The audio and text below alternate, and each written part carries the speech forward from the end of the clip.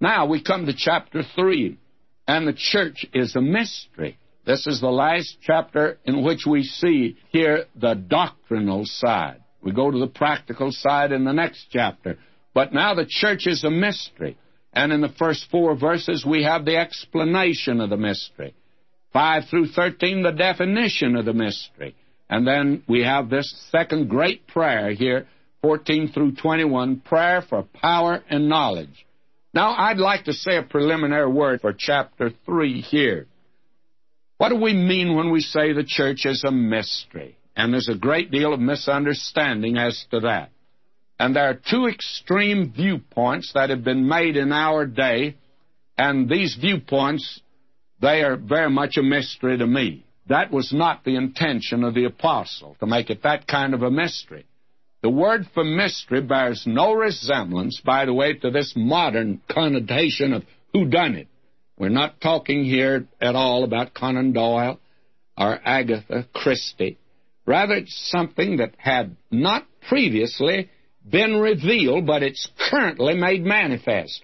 Now, in this case, it's the church, which was not revealed in the Old Testament, but is solely a revelation of the New Testament. Now, Moffat translates the word mystery by divine secret. Weymouth uses the word truth.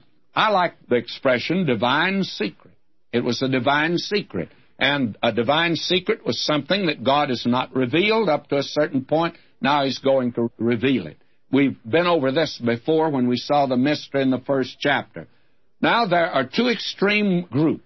One group ignores the clear-cut statement of Paul that the church is not a revelation of the Old Testament. They treat the church as a continuation of Israel in the Old Testament, and they appropriate all the promises that God made to Israel. Dr. Ironside showed me a Bible that he had years ago in his study, and back in the Old Testament, it had at the top the subjects, and it says, blessings for the church. It was really in the prophets, it was for Israel. Blessings for the church. Then they came to another page, and he showed it to me. It says, curses for Israel. It's quite interesting. The church took the blessings, but left the curses for Israel. But the interesting thing, both belong to Israel.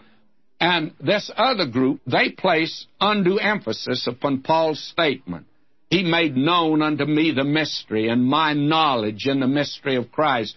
They treat the mystery as the peculiar revelation of Paul, and I'm going to show that's inaccurate. As a result, there has been the pernicious practice of shifting the beginning of the church to some date after Pentecost. And on this sliding scale, several dates have been suggested. And when one becomes untenable, well, they adopt another one. This group has probably been after me more and fought me more than any other group in Southern California. When anyone says I'm a hyper-dispensationalist, they must be wrong, because the hyper-dispensationalists probably fought me more than any other individual in this area. And I'm glad for it, because I think that a man's known by the enemies he makes. If you want to know what position I hold, ask the liberal in Southern California, and ask the hyper-dispensationalists, and ask those who are not conforming their lives to the Word of God and don't like Bible study. And I like my enemies. They tell a great deal about me, by the way. And so, these are 2 extreme positions. Now, there have been 2 ways of interpreting the mystery. One is to entirely ignore it and go back and find the church back in the Old Testament and talk about the church there as being Israel. And I had a professor in a denominational seminary that he traced the church back to the Garden of Eden. Now, you can't beat that, friends. You couldn't go much farther back than that. Well, it's not in the Old Testament. Paul says it's a mystery, which means that it was not revealed in the Old Testament at all. And the other extreme is to become a hyper-dispensationalist, and that means that you have several dispensations after the day of Pentecost. Now, on the day of Pentecost, something happened. And to wash back and forth over Pentecost as if you're the tide washing over the beach, I think it's entirely wrong. Something happened on the day of Pentecost. The Holy Spirit came, began forming the body of believers. That'll continue until He takes the church out of the world. We are sealed by the Holy Spirit of God until the day of redemption. That is, when we're taken out of the world and presented to Christ. Now you have, first here, the explanation of the mystery. Now there is a mechanics to this section, and that's the reason I suggested that you have the Scripture before you in order to follow this, because it will make it more meaningful to you. Paul says here in the first two verses, "For this cause I, Paul, a prisoner of Jesus Christ, on behalf of you Gentiles." Now, actually, there begins a parenthesis. And that parenthesis goes down to verse 14. And in other words, because of these marvelous privileges that are now accorded to Gentiles, and Paul enumerated them back in chapter 2, we were far off, strangers, without hope and without God. Now all that's been rectified. Through Christ we've been brought in. Now because of all that, Paul's going to pray for them. And he starts out, "For this cause I, Paul, a prisoner of the Lord Jesus, on behalf of you Gentiles." And then drop down to verse 14, he says, "I bow my knees unto the Father of our Lord Jesus Christ." Now everything between that is a parenthesis, and that actually is where he's talking about the mystery. Before he came to his prayer, he says, "If so be," that is, upon the supposition that ye heard of the dispensation, or the economy of the grace of God which is given me to you. Now, this "if so" here, it marks the beginning of the parenthesis. In verse 14, you'll pick that up, you see. That is the prayer. Now, in between, he says, "Ye heard of the economy," that is, the dispensation. Will you notice that he says here, if you've heard of the dispensation, now that's the economy of the grace of God. You and I are living in the dispensation of grace. Now, when somebody says, "Now, I don't like that, McGee, I'm not a dispensationalist," all I can say to you is you ought to be. If you believe the Bible, you're some kind of a dispensationalist. Now, you may not be one like I am. I hope you're not an extreme one, but I hope you believe that we live today in the dispensation of the grace of God, because that's exactly what Paul's saying here. I didn't say it. I didn't coin this word. Dr. Scofield didn't coin it in the Scofield Bible. It came out of the epistles of Paul, if you please. He uses the word. Others use the word. "If you've heard of the economy of the grace of God which was given me toward you, how that by revelation he made known unto me the mystery, as I wrote unto you before in few words." Now, you remember back in chapter 1, verse 10, we spoke of this word dispensation. He is speaking of the divine plan and the arrangement by which God had called and sent him to the Gentiles. As compared to the other apostles, Paul's ministry was different and special. That is, Paul had said to the Galatians, "But contrariwise, when they saw that the gospel of the uncircumcision was committed unto me, as the gospel of the circumcision was unto Peter." The message was not different, but the ones to whom the message was to be given were different folk in a different category. Paul went to the Gentiles and told them, "You've been far off. Now you can be brought in." Peter went to his own people, to Israel, and he said to them, "There's none other name under heaven whereby you must be saved." Same gospel, though. And Paul said to the Philippian jailer, "Gentile, believe on the Lord Jesus Christ, thou shalt be saved." They now go to two different groups of people. Now, these are being brought into something that's brand new. Now, that was a different economy than you have back in the Old Testament, you see, or a different dispensation. Paul was a Pharisee before, and he lived by the law. He never went out and preached to Gentiles. That was a different economy he was under. Now he's under a new economy, and it's altogether different. But God's mode of salvation has always been the same, because back under law, he didn't save them by keeping law, but by bringing the sacrifice when they saw that they had come short of the glory of God, and that sacrifice pointed to Christ, you see. Now, what is this that he's going to talk about? This economy now. He says, how, verse 3 and 4, how that by revelation, that is, by the apocalypsin, the mystery, that is, the sacred secret, was made known to me. That is, now, Paul says the mystery was made known to him. Now, on the basis of this, there are those that immediately say, these hyper-dispensationalists, they say, well, now, Paul was the only one that had the mystery. That is, they used to say that. I don't know whether they still say it or not. I have very little contact with them today, by the way, but after studying the 3rd chapter of Ephesians here, I expect to have a whole lot of contact with them. I'm sure that they'll be writing to straighten me out concerning this. Now, he's going to make it very clear in this chapter that this that has been revealed was not revealed to him alone. Let me drop down to verse 5. Which in other generations was not made known unto the sons of men, as it has now been revealed to his holy apostles and prophets by the Spirit, that the Gentiles are fellow heirs of the same body and fellow partakers of the promise in Christ Jesus by means of the gospel. Now, that was something, you see, that all the apostles had. So, Paul here, speaking of himself, here at the beginning, he says, since he's writing to them, and he's had his ministry with the Ephesians, he says it was made known to me, but is also made known to the other apostles, as I've written in few words, whereby when you read, ye may perceive my insight, that is, my understanding in the mystery of Christ, which is Christ, of course. Now, in other words, by revelation means that Paul's conversion, when Christ informed him that when he persecuted the church, he persecuted Christ. The church was the body of Christ.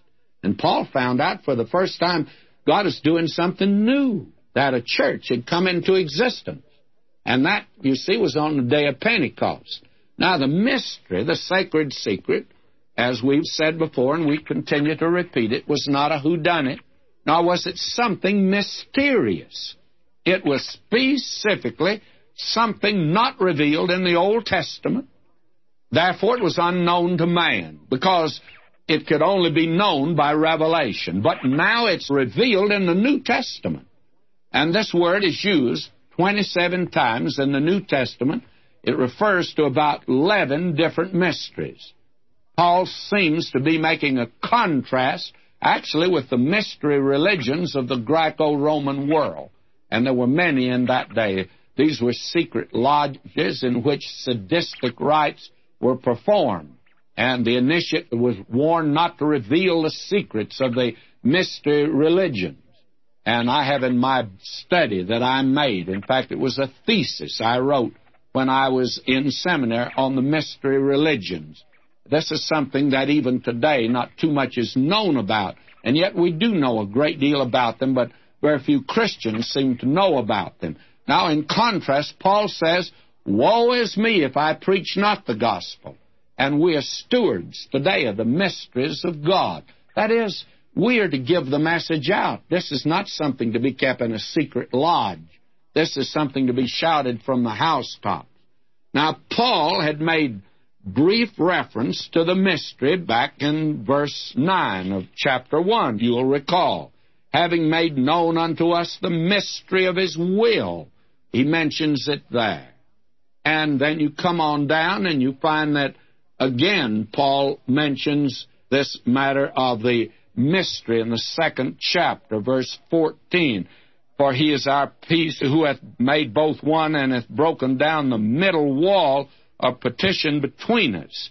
And this was something that had not been revealed before, you see. And in that sense, it was a mystery, having abolished in his flesh the enmity, even the law of commandments contained in ordinances, to make of himself of two, one new man, so making peace. Now, this was something that was, you see, not revealed before. Now, the mystery is that Christ is risen. He's head of a new body made up of Jews and Gentiles and of all tribes and peoples of the earth. This was not revealed in the Old Testament. Paul, you remember, put it like this in Romans 16:25. He says, "Now to him that is of power to establish you according to my gospel and the preaching of Jesus Christ, according to the revelation of the mystery which was kept secret since the world began." You see now, he makes clear here what he's talking about. The mystery was not revealed before. And in Colossians 1:26, even the mystery, which hath been hid from ages and from generations, but is now made manifest to his saints. Now, anybody that goes back into the Old Testament, says this is the church back in the Old Testament, you know something that apparently God wasn't telling. And I would say you're almost smarter than the Lord is. You more or less usurped his place because you're telling something that he didn't tell, and he didn't make it known, and that back in the Old Testament wasn't there. And apparently these folks know something that God didn't know back in the Old Testament. My friend, may I say to you, the mystery means he didn't reveal it in the Old Testament, and since he didn't reveal it, it's not there. Now we have here the definition of the mystery, which in other generations, now I'm reading verses 5 and 6 of the 3rd chapter, which in other generations was not made known unto the sons of men, as it is now revealed to his holy apostles and prophets, by the Spirit, that the Gentiles are fellow heirs and of the same body, that is, fellow members and fellow partakers of the promise in Christ Jesus by means of the gospel. Paul now clarifies what he means by the mystery. And there is a sharp contrast between the sons of man in past generations and the apostles and the prophets of the church. No one in the Old Testament had a glimmer of light relative to the church. It's now revealed to the holy apostles, and holy because they've been set aside for this office by God. And the prophets here are definitely New Testament prophets. The Holy Spirit is the teacher of this mystery. The Lord Jesus said this in John 16:15, "All things that the Father hath are mine. Therefore said I, he'll take of mine and show it unto you." Now, what is the mystery? And here I want to make a distinction, and don't miss it, friends. The mystery was not that Gentiles would be saved. The Old Testament taught that. Let me give you a passage or two. Isaiah 11:10. "And in that day there shall be a root of Jesse, which shall stand for an ensign of the people. To it shall the Gentiles seek, and his rest shall be glorious." Again, Isaiah 63. "And the Gentiles shall come to thy light, and kings to the brightness of thy rising." In Zechariah 2:11. "And many nations shall be joined to the Lord in that day, and shall be my people." And Malachi 1:11. "For from the rising of the sun, even unto the going down of the same, my name shall be great among the Gentiles." Now, what is the mystery then, if it's not the mystery that Gentiles are to be saved? The mystery, now will you hear me very carefully, the mystery was that Gentiles and Israelites were placed on the same basis. By faith in Christ, they are brought into a new body, and that body is the church. Don't miss that. And Christ is the head of this new body. This, therefore, has caused a threefold division in the human race. Now, you have this division of the human family. From Adam to Abraham, it's 2,000 years plus, all were Gentiles. From Abraham to Christ, there were Jews and Gentiles. Now, 2,000 years. All right, we now come from Christ, the day of Pentecost, to the rapture.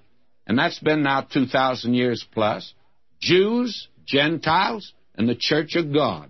That's exactly what Paul said, as we've said before. 1 Corinthians 10:32, "Give none offense, neither to the Jews, nor to the Gentiles, nor to the church of God." Now, Paul took in the human family when he said that. There's no fourth group, and it's not just two groups. There's Israel, Gentiles, the church of God. Now, the church is not in the Old Testament de facto. Now, I think there are types of it back there, but it's not a revelation. Christ said, on this rock I will build my church. And at that time it was future. And you're in the New Testament when he said that. The church began on the day of Pentecost, and to go beyond Pentecost makes the body of Christ Siamese twins, a Jewish church and a Gentile church coexisting. And the church is not Siamese twins. It began on the day of Pentecost, all Jewish, yes. And then you have that period of transition when Gentiles are brought in. The church is one body, made up of both Jew and Gentile, and that means Gentiles include all the peoples of the world. Now, Paul said, of which I became a minister, according to the gift of the grace of God, which was given me according to the working of his power. Now, Paul assumed no place of superiority in the knowledge of the mystery by virtue of the fact that he was the apostle of the Gentiles. He takes only the title of diakonos, a worker or a helper or deacon. It was the gift of God's grace which had transformed him from Saul, the proud Pharisee who persecuted the church, to Paul the apostle, who is now a prisoner of Jesus Christ, and took him out of one group and put him in another, and he's now a member of the body of Christ. All that had been accomplished was through the working of the power of the Holy Spirit. Paul had both the gift and the power. Now, verses 8 and 9. To me, who am less than the least. And that is really something here. He says, I'm more least than anyone else. Of all the saints is this grace given, to preach among the Gentiles the unsearchable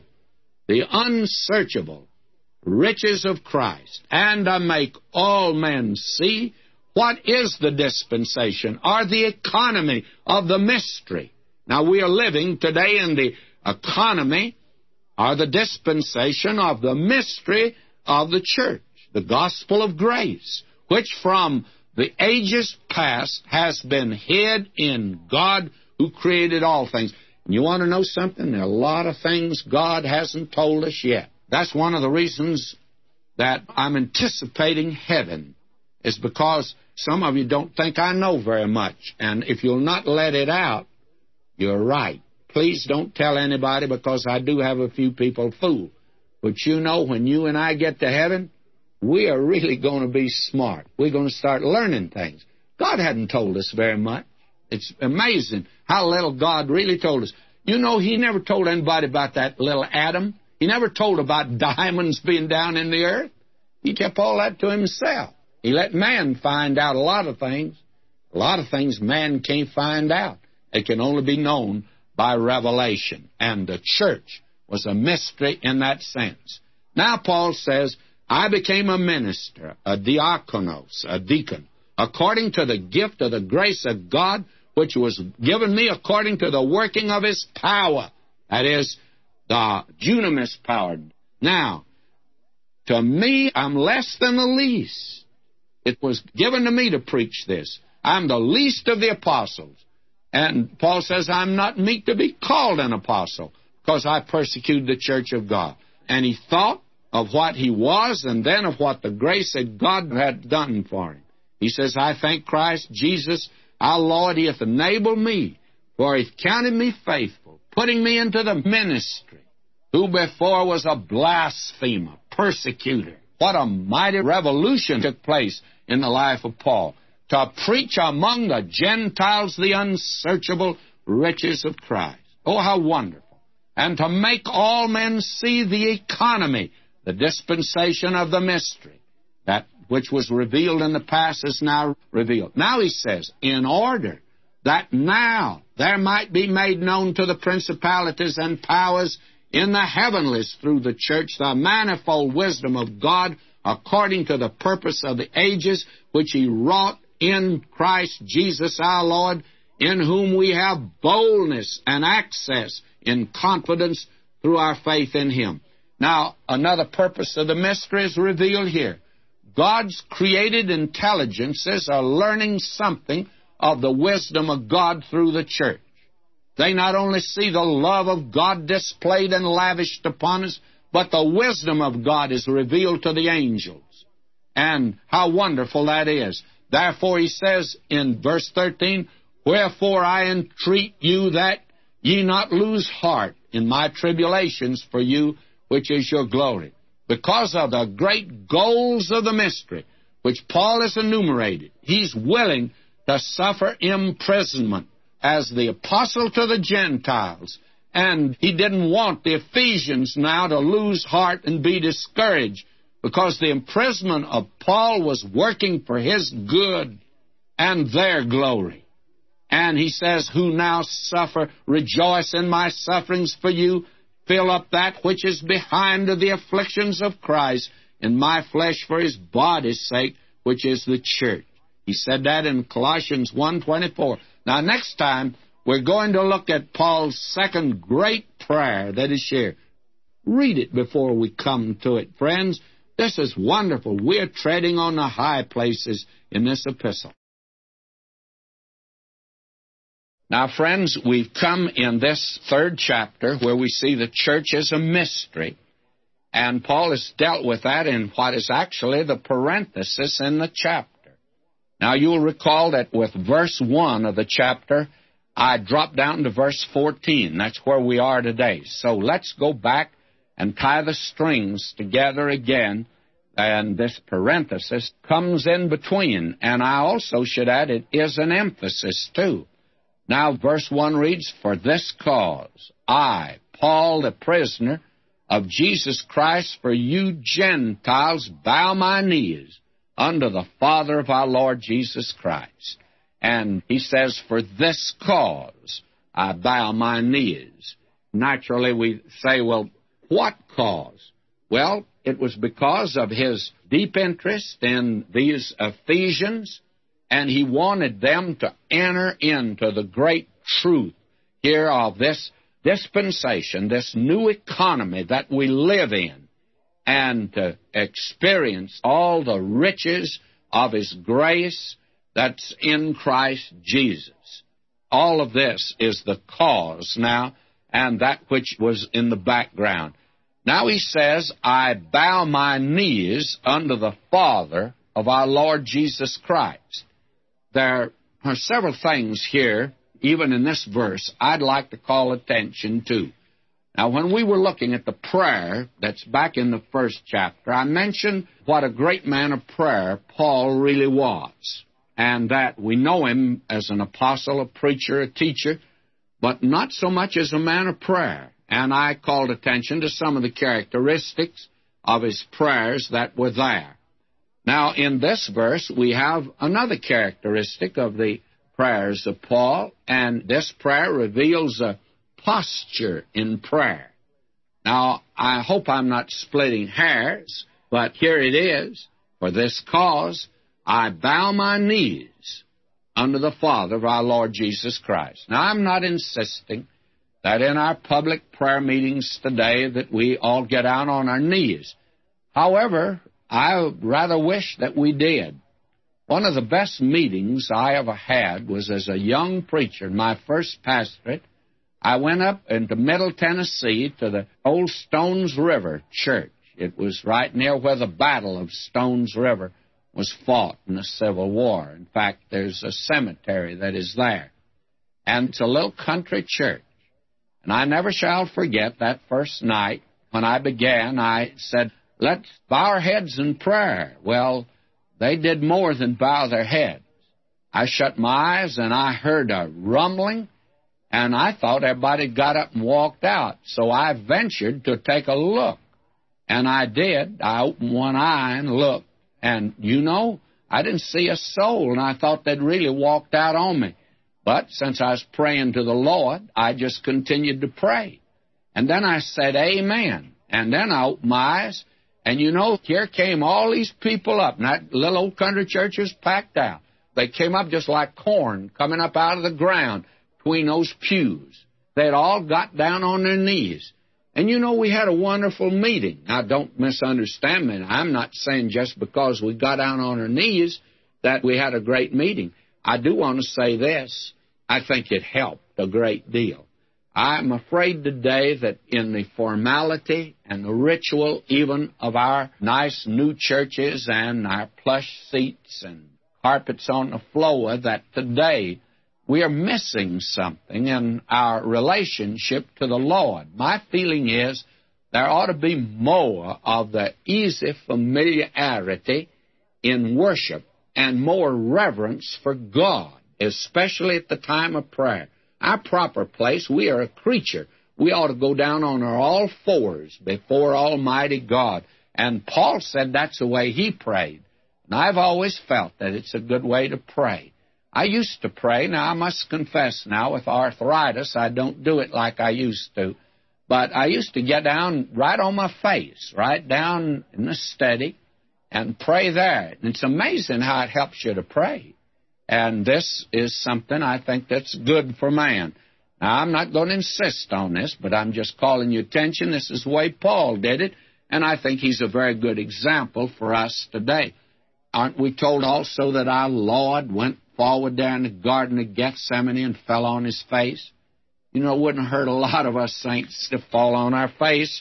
I think that would be the proper place for us, to get down on our face. Now we have something else in this verse. He says, I bow my knees unto the God and Father of our Lord Jesus Christ. Now, I know you're going to think that I'm splitting hairs. I hope that I'm not splitting hairs here, but I think this is rather important.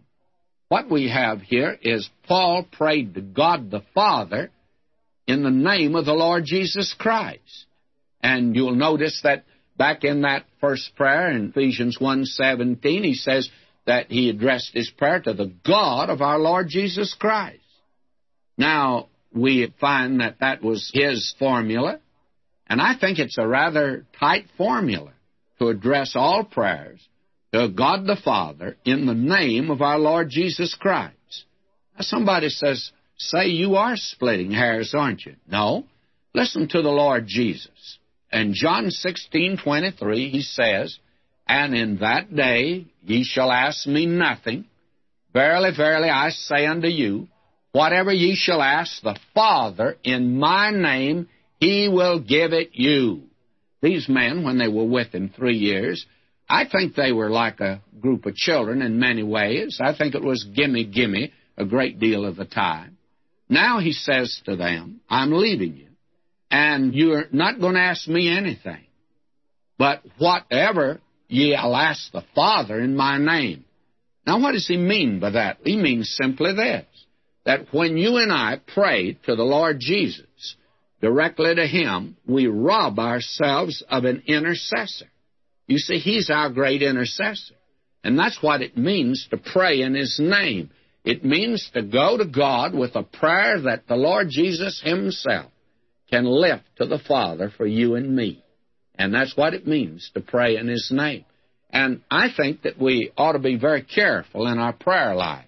Now, I was in a service. You know, I guess being retired now, I noticed things I never noticed before. They called on a visiting brother to pray for the meeting at this conference, and we got off to a good start, marvelous start. But this brother slowed us down that night a great deal because the music had been excellent. Pastor did a fine job of presiding.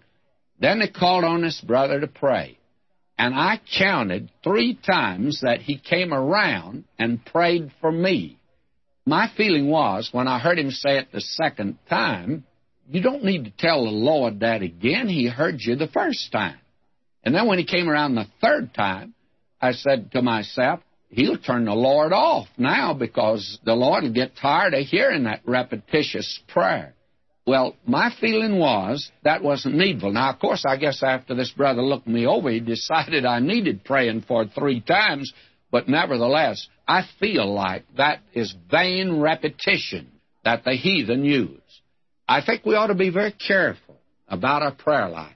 When you and I are going to make a talk before a group of people, we certainly prepare ourselves, don't we, for this broadcast. I try to get ready for it, and most of the time I'm here with just the Bible, but I've got preparation back of it. Friends, it may not look that way, but I surely do. And we always, if we're going to talk to other people, Well, why do we in our prayer life, especially in public prayer, when you've got a group of people there, you get up and go all the way around Robin's house, and then you take off down through the country and around the world. And after you make a trip around the world, everybody's a little exhausted for the evening service. So that the thing interesting here is that Paul went directly to God the Father, and in the name of the Lord Jesus Christ. And now, another characteristic that follows along with this, you notice this prayer is brief, and did you notice that the other prayer of Paul was brief, and the prayer of Paul in Philippians, the 4th chapter, it's a brief prayer. All of Paul's prayers were brief, very brief. And did you notice that all of the prayers in Scripture are brief? The Lord said, "When ye pray, use not vain repetitions, as the heathen do, for they think they shall be heard for their much speaking." And all Bible prayers are brief prayers. Moses' great prayer for Israel only takes 3 verses. Elijah on top of Mount Carmel, giving that great prayer there, as he stood alone for God against the prophets of Baal, only took 1 verse. In a tight situation like that, I think I would have used at least 2 or 3 verses. And then Nehemiah's great prayers crowded into 7 verses. And these other great prayers in Scripture, the Lord's Prayer, which is John 17, I can read that in 3 minutes. That's all it took the Lord to pray that prayer, by the way. I had here in Pasadena years ago, in fact, way back in the 40s, about 42 and 3, a program on the radio, and I asked questions of the audience and had them send in answers, and those that got the answer in first, that is, the earliest postmark, we would give them a prize. And one of the questions I asked was, what is the shortest prayer in the Bible? And the first week I didn't get an answer. Second week I didn't. That is the correct one. And then in the third week, I got the correct answer. And you know what that shortest prayer in the Bible is? Well, it's that prayer of Simon Peter. Lord, save me. When he's out there on the water. And so many people wrote in and said, well, I didn't think that was a prayer. It was so short. Well, my friend, that was a prayer. And it was answered immediately. You see, if Simon Peter had prayed that prayer like some of us preachers pray on Sunday morning, Lord, thou who art the omnipotent, the omniscient, the omnipresent one, Simon Peter would have been 20 feet underwater before he got to what he wanted. But I tell you, he got down to business. And Paul's prayers are brief prayers also. Then let's look at the content of this prayer and notice what he prayed for. He says, I bow my knees unto the Father of our Lord Jesus Christ, of whom the whole family in heaven and earth is named. And by the way, God has a wonderful family. A great many folk think that when they pray, it's me and my son John, his wife, and us 4, no more. But it's a little wider than that. And then there are folk that feel like their little clique in the church is about the only one that the Lord's listening to. And then there's some people think their local church is just about it. That constitutes the saints. And then there are others that think their denomination is the only one. And then there are others that think that it's just the church. Just those saved from the day of Pentecost to the Parousia. My friends, God saved people long before the church came into existence. He's going to be saving them after the church leaves. They're all going to be in the family of God, but they're not in the church. And then God has other members of His family, His angels are His family. And He has created intelligences. John, when he saw them, he said, you can't number them. And, of course, he didn't have one of these latest gadgets of putting it through the computer, but he said he couldn't number them. So there must have been quite a group. All of those are the family of God. Now he says here, of whom the whole family in heaven and earth is named, that He would grant you according to the riches of His glory to be strengthened with might by His Spirit in the inner man. Now, he prayed here, this marvelous prayer, that they might be strengthened with power in the inner man. Now, we pray a great deal for the outward man. And don't misunderstand me. I think that is a marvelous way in which to pray for the physical needs of folk. And Paul did. He prayed for himself, for that thorn in the flesh. He prayed 3 times about it. And it's very wonderful to know that God does hear and answer prayer. Now he says here, will you notice it, that he would grant you according to the riches of his glory. Now again, I have to call attention to it's according to, not out of his riches. If he took it out of his riches, it'd been like Mr. Rockefeller, who used to give that caddy a dime. Well, he gave it out of his riches, not according to his riches. If he'd given it according to his riches, the boy would have walked off with his pockets filled with dimes. And now God always answers according to his riches. And Paul prayed for the Philippians like that. My God shall supply all your need according to his riches in glory by Christ Jesus. Now, the petition is that the believers might be strengthened with power by his Spirit into the inner man. You see, the spiritual nature of the believer needs prayer as well as the physical. How often the spiritual today is neglected while all the attention is given to the physical side. Paul prays for the inner man, for he realizes the outward man is passing away. Now, in this second petition here, he prays that Christ, now will you notice this, Christ may dwell in your hearts by faith, that ye being rooted and grounded in love. Paul is praying here that Christ might dwell in their hearts. This is to think the Lord's thoughts after him, ye and me and I and you. Paul could exclaim, Christ liveth in me. In Christ is the high word of this epistle. And the wonderful thing, the counterpart of it is that we're in Christ. That's our position. And Christ is in us. That's our possession. And that is the practical side down here, because Paul could say to the Corinthians in 2 Corinthians 13:5, examine yourselves, whether you be in the faith, prove your own selves. Know ye not of your own selves how that Jesus Christ is in you, except ye be reprobate. Christ has not come as a temporary visitor. He's come as a permanent tenant by the Spirit to live in our lives. I am the vine, ye are the branches, he that abideth in me, and I in him, the same bringeth forth much fruit. Now, this third petition here is that the knowledge, surpassing love of Christ, that they might here be rooted and grounded. Rooted refers to botany, that's life, and grounded refers to architecture, that's stability, that they might have life and stability, and this is for all the saints, and that they might now know something of the love of Christ that passeth knowledge. And if it passes knowledge, then we can't understand it. But he says here that you might be filled with all the fullness of God, and that you might know something here, he says, of the breadth and length and depth and height of the love of Christ. Well, the breadth of it is the arms of Christ reach around the world. I'm the door above me. If any man enter in, he shall be saved. The length of it begins with the Lamb slain before the foundation of the world and proceeds unto the throne before which there is a Lamb that had been slain. And then the depth of it goes all the way to the death of the cross. And being found in fashion as a man, he humbled himself and became obedient unto death, even the death of the cross. And the height of it reaches to the throne of God, who being in the form of God thought it not robbery to be equal with God.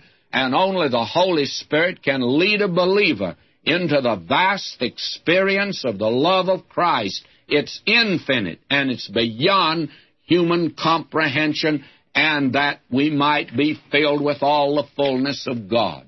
Now he says, now to him who is able to do beyond all things superabundantly, beyond what we ask or think, according to the power which worketh in us, to him be glory in the church, in Christ Jesus, unto all the generations of the ages, of the ages, of the ages, of the ages.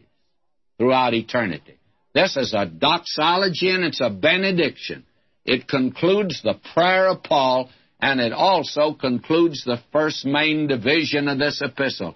This is a mighty outburst of spiritual praise. I wonder if you could think God's thoughts after him by reading this, or as I read it, could you say, "Them's my sentiments"? Is that what you could say? We are not able to so much as touch the hem of the garment of the spiritual gifts God's prepared to give to his own. Oh, how wonderful this is, that he might give to us superabundantly. Oh, how good he is, and how small we are. We just can't contain all of his blessings.